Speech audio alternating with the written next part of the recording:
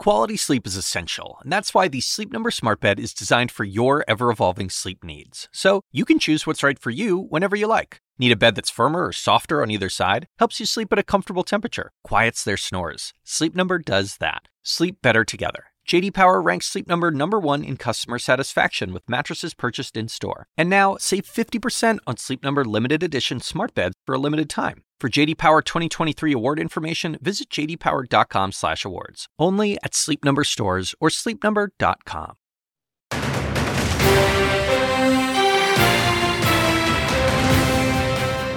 Head-to-head, polls flash more warning signs for President Biden as he makes his case for re-election. Just a little more breathing room. That's what Bidenomics is all about. Could a potential new compromise in Congress on the border hurt him even more with his party? Democratic Senator Joe Manchin is considering challenging Biden next year and joins me next. Plus, with trends like these, a month until the Iowa caucuses and on the trail, Donald Trump is quoting dictators such as Vladimir Putin. It shows the rottenness of the American political system. In a month, will he be his party's de facto nominee? I'm not going anywhere. Republican presidential candidate Christie is coming up. And deadly mistake. Israel reels after its troops mistakenly kill 3 of its own hostages, waving a white flag. Will that change the way Israel is waging war in Gaza and affect crucial support from the United States?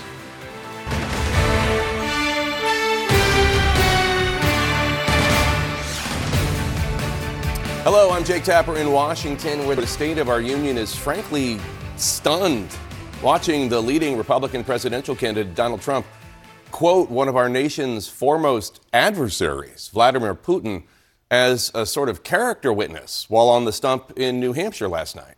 Vladimir Putin of Russia says that Biden's, and this is a quote, politically motivated persecution of his political rival is very good for Russia because it shows the rottenness of the American political system, which cannot pretend to teach others about democracy.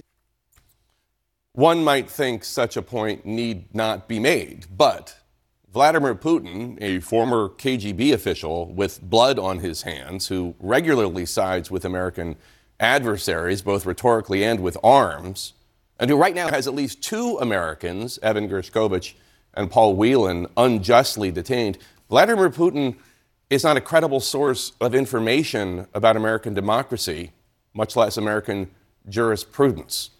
Vladimir Putin seeks to undermine the United States and its allies, whether in Europe or Asia or the Middle East. And yet, despite this, or maybe by now because of it, I can no longer tell, Mr. Trump stands poised to do very well in the Republican Iowa caucuses on January 15th in less than a month. He has only expanded his lead, where his campaign is taking a more disciplined than expected approach to the caucuses. He's hoping a decisive victory there will help him consolidate support in the primary contests that followed. Joining us now to discuss is Republican presidential candidate and former New Jersey Governor Christie. Governor Christie, you just heard Donald Trump approvingly quoting Vladimir Putin about American democracy, about the American legal system, attacking the criminal charges against him and the rottenness of the American political system, quote unquote. What's your reaction? My reaction is that he gets worse and worse by the day, Jake, and voters better start paying attention to exactly what he's saying. He has always been approving of Putin right from the beginning of his presidency. That was something that he and I had regular arguments about going all the way back to 2017. And the fact is that Vladimir Putin, as an expert on democracy, this is a guy who doesn't even know what democracy is, and quite frankly, has spent most of his life trying to undercut democracy all over the world. And Donald Trump citing him as his expert witness that he's being persecuted and is innocent. Look, this is a guy who just believes, woe is me, I can't believe I got caught. But let's remember something, everyone needs to know this. It's not going to be Vladimir Putin on the witness stand in Washington, D.C. this spring. It's not going to be some left-wing prosecutor making the case. Mark Meadows, his former chief of staff, has accepted immunity. I did this for 7 years, Jake. The reason he's accepted immunity is because he has admitted he has committed crimes himself, or he wouldn't need immunity. And he's going to testify that Donald Trump committed crimes on his watch. A founder of the Freedom Caucus, his former chief of staff, who he called the next James Baker. Donald Trump realizes the walls are closing in. He's becoming crazier. And now he's citing Vladimir Putin as a character witness, a guy who is a murderous thug all around the world. It's time to send Donald Trump back to Mar-a-Lago permanently. I want you to take a listen to something else that Donald Trump said about immigrants last night. They're poisoning the blood of our country. That's what they've done. They poison mental institutions and prisons all over the world, not just in South America, not just the 3 or 4 countries that we think about, but all over the world. They're coming into our country from Africa, from Asia, all over the world. They're pouring into our country. South America, Africa, Asia, immigrants poisoning the blood of our country. The words of the leading Republican presidential candidate. Your response? He's disgusting. And what he's doing is dog whistling to Americans who feel absolutely under stress and strain from the economy and from the conflicts around the world. And he's dog whistling it to blame it on people from areas that don't look like us. And look, Jake, the other problem with this is the Republicans who are saying this is okay. Almost 100 members of Congress who've endorsed him. Nikki Haley, who this week said he is fit to be president. You're telling me that someone who says that immigrants are poisoning the blood of this country, someone who says Vladimir Putin is a character witness, is fit to be president of the United States, was the right president at the right time? Nikki Haley should be ashamed of herself. And she's part of the problem because she's enabling him. She's enabling him by saying to people, it's okay. Let me be really clear. I'm in this race to let people know it's not okay. It's not okay for an American president to be saying these things. And she should be ashamed of herself. These members of Congress who just sit there and compliantly nod their head like a dog in the back of a car, just nodding away when he says all these things because all they care about is their own political future and their own primary in their own district. This is why American leadership is falling down. This is why I'm in the race to stay. And we're going to take Donald Trump out by telling the truth because the truth matters. We have to acknowledge, though, that he is far and away leading in the polls in Iowa, New Hampshire, and across the country. And I guess I now have a question for you that's not an easy question. Do you think Donald Trump is doing so well among Republican voters despite rhetoric like that or because of rhetoric like that? I think despite rhetoric like that, Jake, I think they make excuses for him. I've interacted with voters who are supporting Donald Trump, and they acknowledge to me, yeah, no, that's a terrible thing to say. Yeah, I don't like that. But, you know, he's under a lot of pressure. You know, he's just a straight talking guy. He says what he really feels and believes, and sometimes he goes overboard. So I think it's despite that, and I do think that when voters start to vote, particularly in New Hampshire, if the results in Iowa are as you say they will be, and he wins a decisive victory in Iowa, I think the people in New Hampshire are going to say no, enough. And I think they're going to send a real message to Donald Trump on January 23rd. And they can't do it, Jake. They cannot do it by voting for Trump sycophants like Ron DeSantis, Nikki Haley, and Vivek Ramaswamy. Remember, Jake, at the first debate, all 3 of those people raised their hand and said even if he was a convicted felon, they would support him. I'm the only one left in this race who did not. And the fact is that that is the most important issue in this race because we can't beat Joe Biden with a convicted felon. We can't beat Joe Biden with someone who talks that way about immigrants to this country. And we can't beat Joe Biden by someone who is in bed with Vladimir Putin.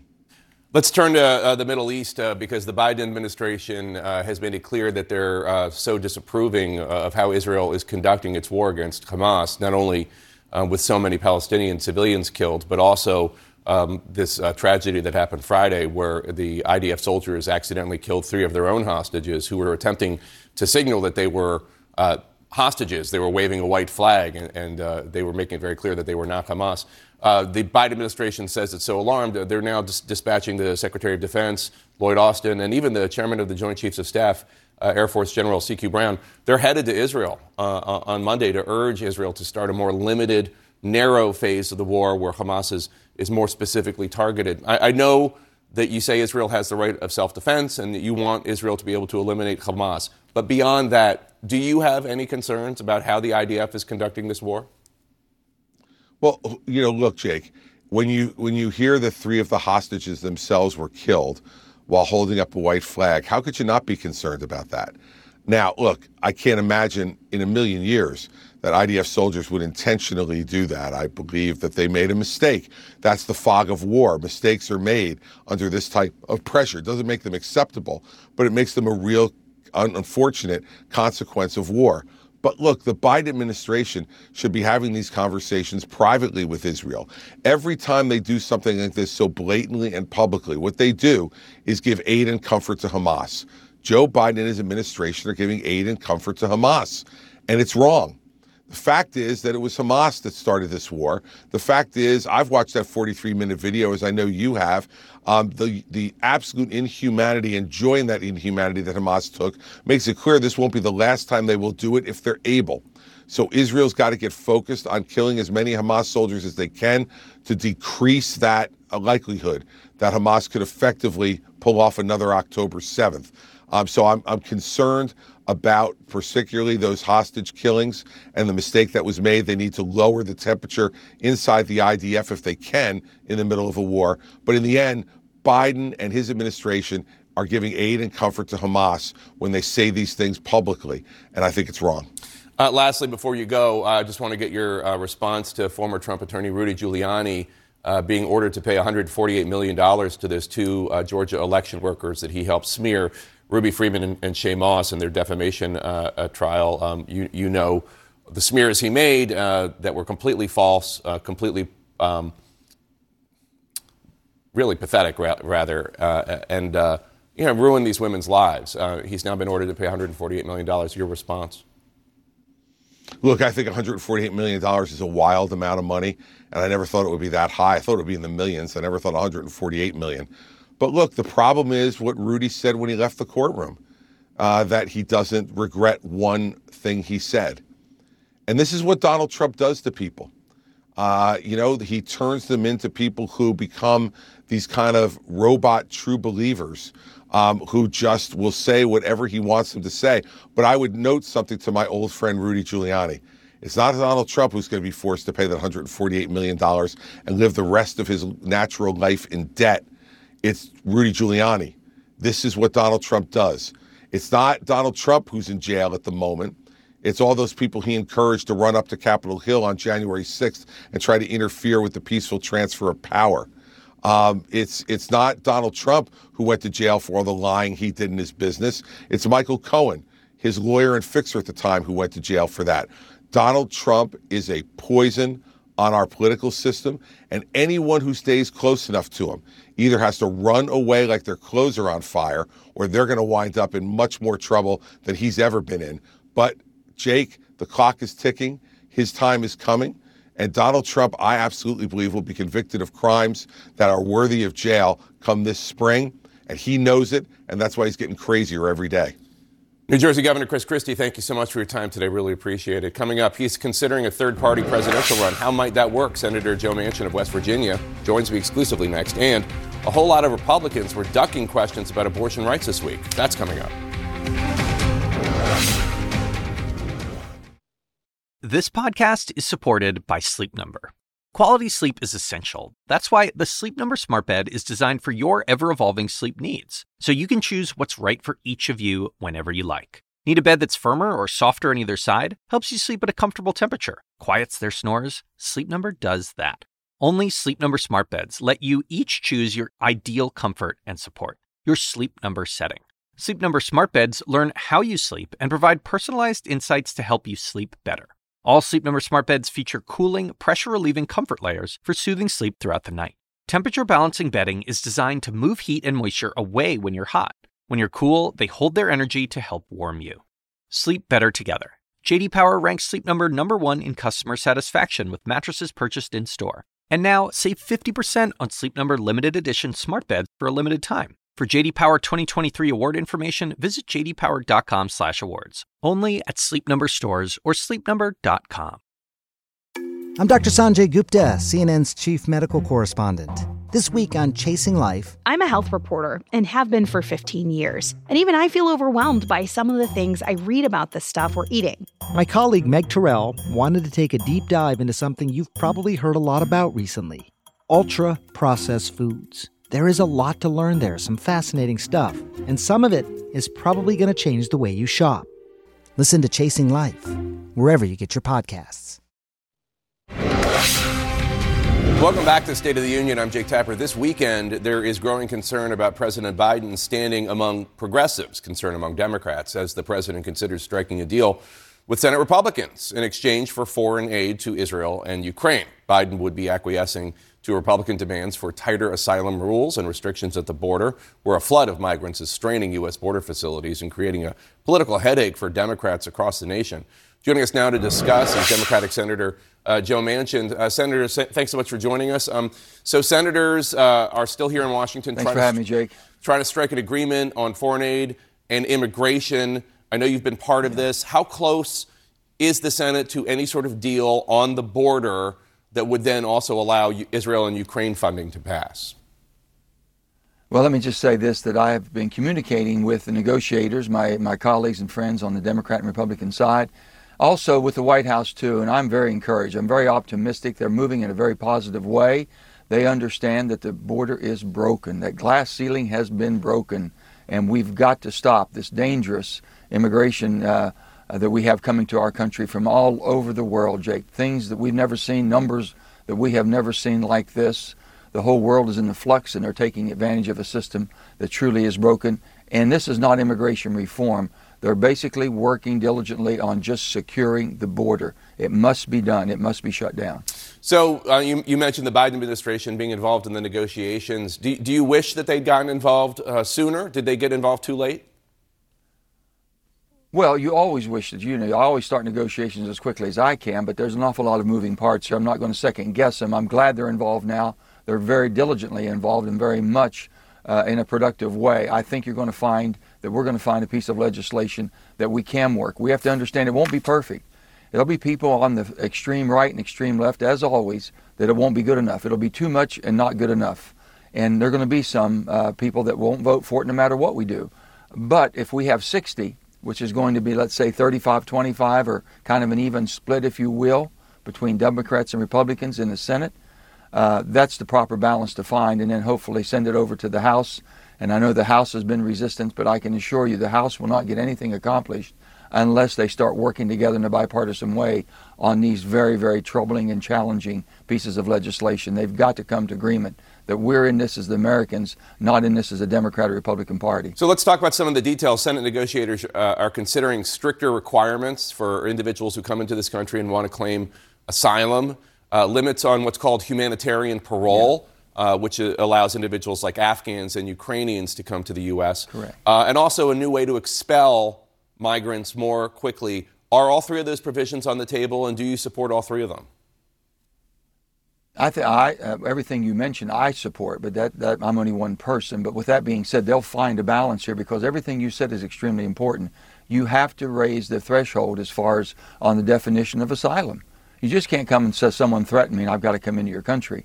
You have to show and have proof that this type of threat to you and your family is basically untenable, and you cannot live in those conditions.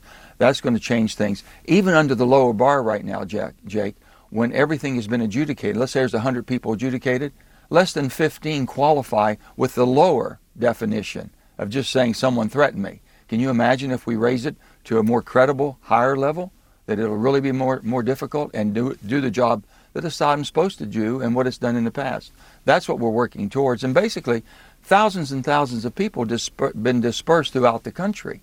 It'll give us time to basically make sure we can adjudicate them faster, and those who came for the wrong reason or just came in for basically because the relaxed rules that we had, we can be more stringent and enforce that too. But you have to stop the influx of people coming and the incentive for people coming from all over the world to this country. It's very, very dangerous, and I think you've seen the numbers and the countries they're coming from. I've seen them. I'm very much concerned. It has to stop now. So, as you know, some progressives are really pushing back on comments like you made and the immigration provisions that Senate negotiators are discussing. They say that, first of all, you're demonizing immigrants who are trying to come to this country for a better way of life.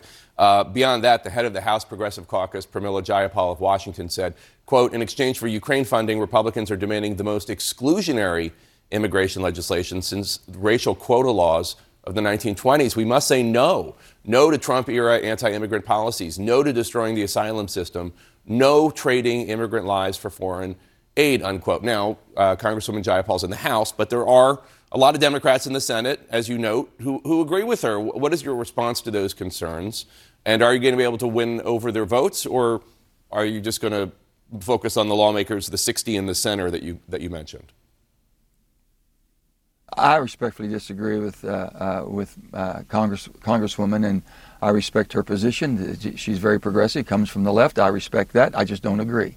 And I think it's dangerous to our country what's happening right now, and I think a majority of people who are sensible, reasonable, and responsible understand that to be so. So we're going to basically work as the United States of America, working together and not working as a political tool and basically weaponizing it and blaming somebody else for not being perfect. The perfect should not be the enemy of the good here. The good would be stopping the flow of people coming to our country for the wrong reasons, or people coming more than what we can handle. Jake, every one of us have gone to a sporting event or to a concert event or some other activity. And sometimes we found out they're sold out. I'm sorry. Then you have to plan better. Go back the next time. Make sure that you're able to get a seat.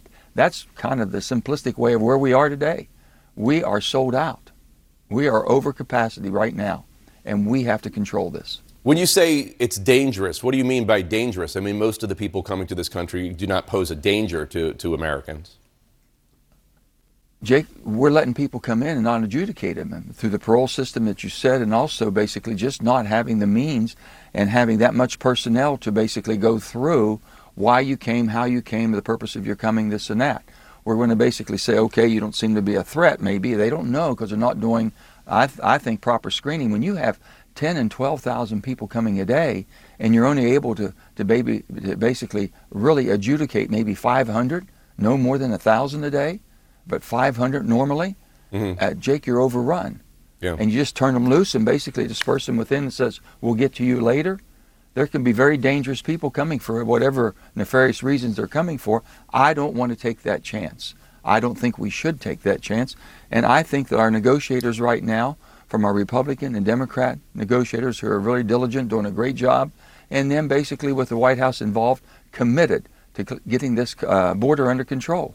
That's what I'm really very hopeful for, and I think that we're going to see something next week, and we'll stay there until we get it done. You're considering running for president as a third-party candidate in 2024. You said that you're launching a 2-month tour to mobilize voters who feel, quote, politically homeless. A 2-month tour, does that mean that you'll have made a decision on whether or not you're going to run for president by, say, March? Jake, I haven't said I'm going to run for president. I have said that basically this country doesn't work from the extremes. You can have the extreme right and the extreme left with all these extreme ideas, and you can't weaponize our system to make thinking that anybody on the other side that you're not on is your enemy, and you treat them as an enemy. They might be a competitor, Jake, but they're not your enemy, okay? And for this system to get the way it is today, the only people who are going to bring it back, it's not going to be in Washington. It's a pretty good business model in Washington. The Democrat National Party and the Republican National Party is pretty satisfied with the way the system works. It's very profitable for them. The bottom line is America is going to change when the people, when the moderate centrist people, center right, center left, people that feel homeless, people that feel helpless, that this system can't anything be any better than this. If they get involved and start demanding more from those who are seeking office, we're going to find out and give them the strength and basically the ammunition they need to weaponize, basically stop weaponizing the system and start using the strength they have as a voter. Right, but you said you're launching a 2-month tour to mobilize voters who feel politically homeless. So I'm just trying to get some sort of timeline. We're going to start. Yeah. Do you think by March you'll have an idea? There is no timeline, Jake. There's no timeline. It's okay. Are you really leaning towards running? It sounds like you're leaning towards running. I mean, that's what it sounds like to me. Jake, here's the thing. What I would say to any American that feels they have the ability and have the experience and have had that opportunity to see it up close and personal, to see that things are wrong, and be able to communicate how changes and what changes need to be made. And with that, and if you don't put yourself in a position to help your country, then God help you, why are you involved in public service? And the people that are depending on a representative form of government to truly represent them are not getting represented. So I can't tell you what time frame. I can't tell you if there is a movement or people really care or not. And even if they could work with these candidates that we have right now that have been announced, to let them know that they expect them to make responsible, reasonable decisions and not weaponizing and calling names and villainizing and this spewing hatred and making that feel normal. That's not normal. Enough's enough, Jake. You can't continue. Words mean something, and they're being used against us. Right, but they're being used against us, and when you hear all the rhetoric coming, it's horrible. Can you explain to me how you envision potentially a third-party candidate winning and not just playing spoiler? Because I know you know enough of history to know that even Teddy Roosevelt, the great Teddy Roosevelt, wasn't able to win as a third-party candidate when he ran as a Bull Moose candidate. How can a third-party candidate run and actually win, or at least not be a spoiler? I mean, do you think that this third-party discussion that you're having, would they try to draw equally from Democrats and Republicans and win with the voters in the middle? Is that the idea? Well, I think basically we've never seen the voters this displeased with the candidates they think they're going to be receiving right now. We'll have to see how that plays out, too, and that's going to be a few months, 2 or 3 months from now, before you know exactly what we have going to be offered to the American voters as the leader of our country. With that, in that period of time, can we move some of these candidates back towards the middle, where they make some sensible, reasonable decisions, not being worried about their base? The base is the American democracy that we have. That's the base. And the base basically is people in the middle, centrist people that had to make decisions. Jake, you can't go 21 years in deficit spending. You can't accumulate $34 trillion of debt and say we're in the right trajectory. Both Democrats and Republicans and the parties that support basically the traditional candidates are not saying anything about how we're going to get our debt under control. Yeah. It'll be the greatest challenge we have. It won't be another military might take us down. The weight of the debt of our nation. People can't go 21 paychecks without balancing, let alone 21 years. And there's no one talking about that. So and here we have all trying to prevent from going into 2 wars around the world. Yeah. And people now are saying, well, you shouldn't be doing this or that or don't support. It's unbelievable. New polls from CNN out this week show President Biden trailing Donald Trump in Michigan and Georgia. How worried do you think Democrats should be about President Biden's reelection bid? And do you think it's time for the Democrats to take a serious look at maybe putting somebody else up to run against Donald Trump, assuming he's the nominee? Well, I think we all should be concerned about the support that Donald Trump has. And basically, he's told us who he is. And when a person tells you who they are, you ought to believe him. And he'll tell you what he's going to do. It's not democracy as we know it. It's not how the country has been able to survive through this experiment of ours for over 230 plus years. And here we are today now being threatened. Can democracy survive? We've come through some tough times, Jake. In my lifetime, I remember the late 60s, how horrific that was, and the assassinations we had to political leaders and the unrest we had in the streets and burning America. We came back together. We were able to pull together. We've been through difficult times, and we can make it as long as we understand the freedoms, democracy that we have, the opportunities that we have, and the disparity that people are having right now. You know, I look around the world and see basically where the trouble spots are is where people have given up hope. They can't get out of this quagmire of poverty. And we can't let that happen in this country either, Jake. And that's the thing that I'm concerned about. Senator Joe Manchin, Democrat of West Virginia, thanks for your time this morning. Appreciate it, sir, as always.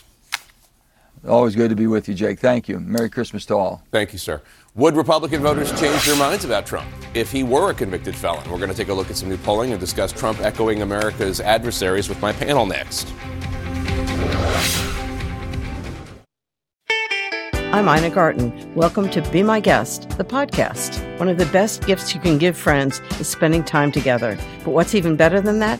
Cooking with them. On Be My Guest, the podcast, new friends and old stop by my barn for some conversation and great cooking. We talk about food, life, and everything in between. Listen to Be My Guest, the podcast with me, Ina Garten, and join us wherever you get your podcasts.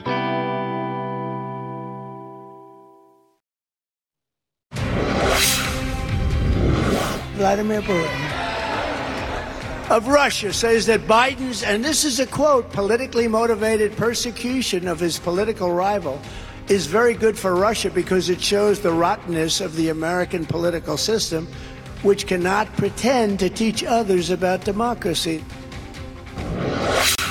I mean, who needs Pravda? You have Donald Trump right there repeating Russian propaganda. Welcome back to State of the Union. self-proclaimed defender of democracy Donald Trump admiringly quoting Russia's Vladimir Putin to attack both the sitting U.S. president and American democracy itself. My panel is here to discuss. Doug?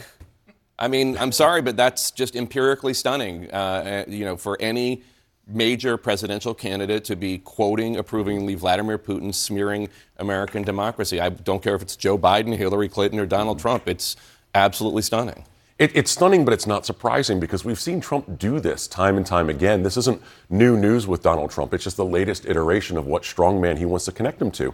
But while this is Trump echoing Putin, it's not clear that this is really echoing throughout the country. We see these clips, people absorb them, and then they go out and they buy a sandwich. And that sandwich is $15 now when it used to be $9.75 before COVID.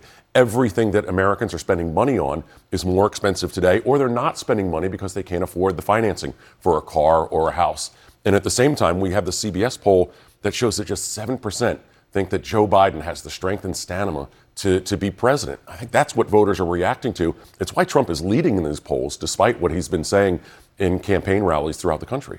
Reality check there from Doug. Karen? Well, okay, but I think it's a bit un-American for a former president to be lauding a dictator who Don't disagree. is holding to Americans. And in the context of a presidential contest, when we are seeing actually economic numbers moving in a more positive direction, we'll see if that holds. I do think this matters to Americans. I do think people will question, particularly when it is a binary choice, who is it? I mean, that kind of talk is actually also bad for the American economy. That's not going to make markets feel particularly confident. That's not going to help bring costs down. That's not a person who has an agenda for trying to bring costs. So I completely agree with the economic concerns. But again, the presidential election becomes, who of these two men cares about me and is actually going to try to make my life better? I don't think the guy quoting Putin is the one. All of that means that Joe Biden should be up by 15 points then, and he's not. And you drill down in the states, Michigan, North Carolina, Arizona, Trump's doing very well. Let's show this brand new CBS News poll out of New Hampshire, which actually has some good news for one of Donald Trump's challengers, Nikki Haley. Donald Trump at 44%, Nikki Haley, the ambassador and former South Carolina governor, 29%, DeSantis 11%, Christie 10%, Ramaswamy 5%, Hutchinson 1%. And as you know, David Urban, in polling, it's not necessarily where your numbers are, but where they're going. And Donald Trump is basically flat, and Nikki Haley is ascendant. I mean, 15 points is surmountable. I mean, she can overcome that theoretically. It's huge, but it's where she's going to have to finish, right? She's not going to be able to finish in the mid-teens or high teens. You got to get in these 20s and 30, high 20s. She's 29. Yeah, that's what I'm saying. So high 20s, all of a sudden you become credible. Yeah. Right? People start paying attention. They'll start tuning into your point. 15 is a number you can close on moving forward, but you're going to have to see that also. What's going to happen in Iowa before that, right? Are those numbers going to then change again? Because if she gets crushed in Iowa and is buried in Iowa, are those numbers going to go back down again, right, in New Hampshire? So it's like a three-dimensional game of chess here, right? So we have to see what's going to happen on the 15th. She may do well. She may not do well. I mean, we saw yesterday the DeSantis team continues to kind of unravel at the seams, right? The Jeff Rowe left, and they're having pro DeSantis super PAC. They're having this tumult. They're having this tumult inside the campaign, and so they're kind of on a downward spiral, it seems. So maybe she's ascendant in Iowa, does outkicks her coverage there, and then that would be really good for her moving into New Hampshire. If she loses badly in Iowa, I'm not so sure it's going to matter much in New Hampshire. So it's not just the media and Trump's rivals like Nikki Haley and Chris Christie that are criticizing him. Former Speaker of the House Paul Ryan said some very stark criticism of Donald Trump that I've never heard him say publicly quite as starkly before. Let's roll that. Trump's not a conservative. He's an authoritarian narcissist. He's a populist authoritarian narcissist. So historically speaking, all of his tendencies are, basically where narcissism takes him, which is whatever makes him popular, or makes him feel good at any given moment. He thinks in an authoritarian way, and he's been able to get a big chunk of the Republican base to follow him because, he's the culture warrior. Look, I mean, I'm glad. Welcome to the party, Paul Ryan. Where have you been for so long? Before it was Donald Trump shouldn't run because he wasn't electable, not because he was an authoritarian, even after January 6th. So good. I'm glad more Republicans, including Paul Ryan, are starting to see the threat, as we just were discussing him quoting Vladimir Putin. I guess my question, though, is I don't actually know if the Putin comments are going to impact Donald Trump or not, because I think we're seeing more and more Americans become more and more extreme, particularly on the right. And the Republican Party. Some on the left, too. Some on the left, yes, but we're talking about Trump now. Okay. So, Okay. But Republicans used to be, against Russia, and now they're the party that doesn't even want to support Ukraine and the war to fight against a dictator. So I hear you, Doug, about, why isn't Joe Biden 15 points ahead? I don't think it's a comparison right now to Joe Biden and Donald Trump. Right now, we just talked about Nikki Haley. He's still up over Nikki Haley, over Ron DeSantis, over Vivek Ramaswamy, over Christie. So the party is moving in such a way that it's you guys just keep telling yourselves that. Keep whistling past the graveyard, ladies. I'm not saying, no, first of all, I'm not saying that. Hold up, David. Okay, let me just be real clear. I'm not saying in a general election, if it's Trump against Trump, there will be some comparisons. But I'm saying right now, your party's actually having a primary, and the comparison is people who want to stand up against Russia, want to stand up for democracy, and someone who doesn't. Yeah. And your front runner is someone who doesn't. I think we all agree that Donald Trump, A, is likely to get the nomination, although anything could happen, and B, could very well be elected. I don't think there's anybody on this panel who disagrees with that. Everyone stick around. We have a lot more to talk about. Next, stay with us.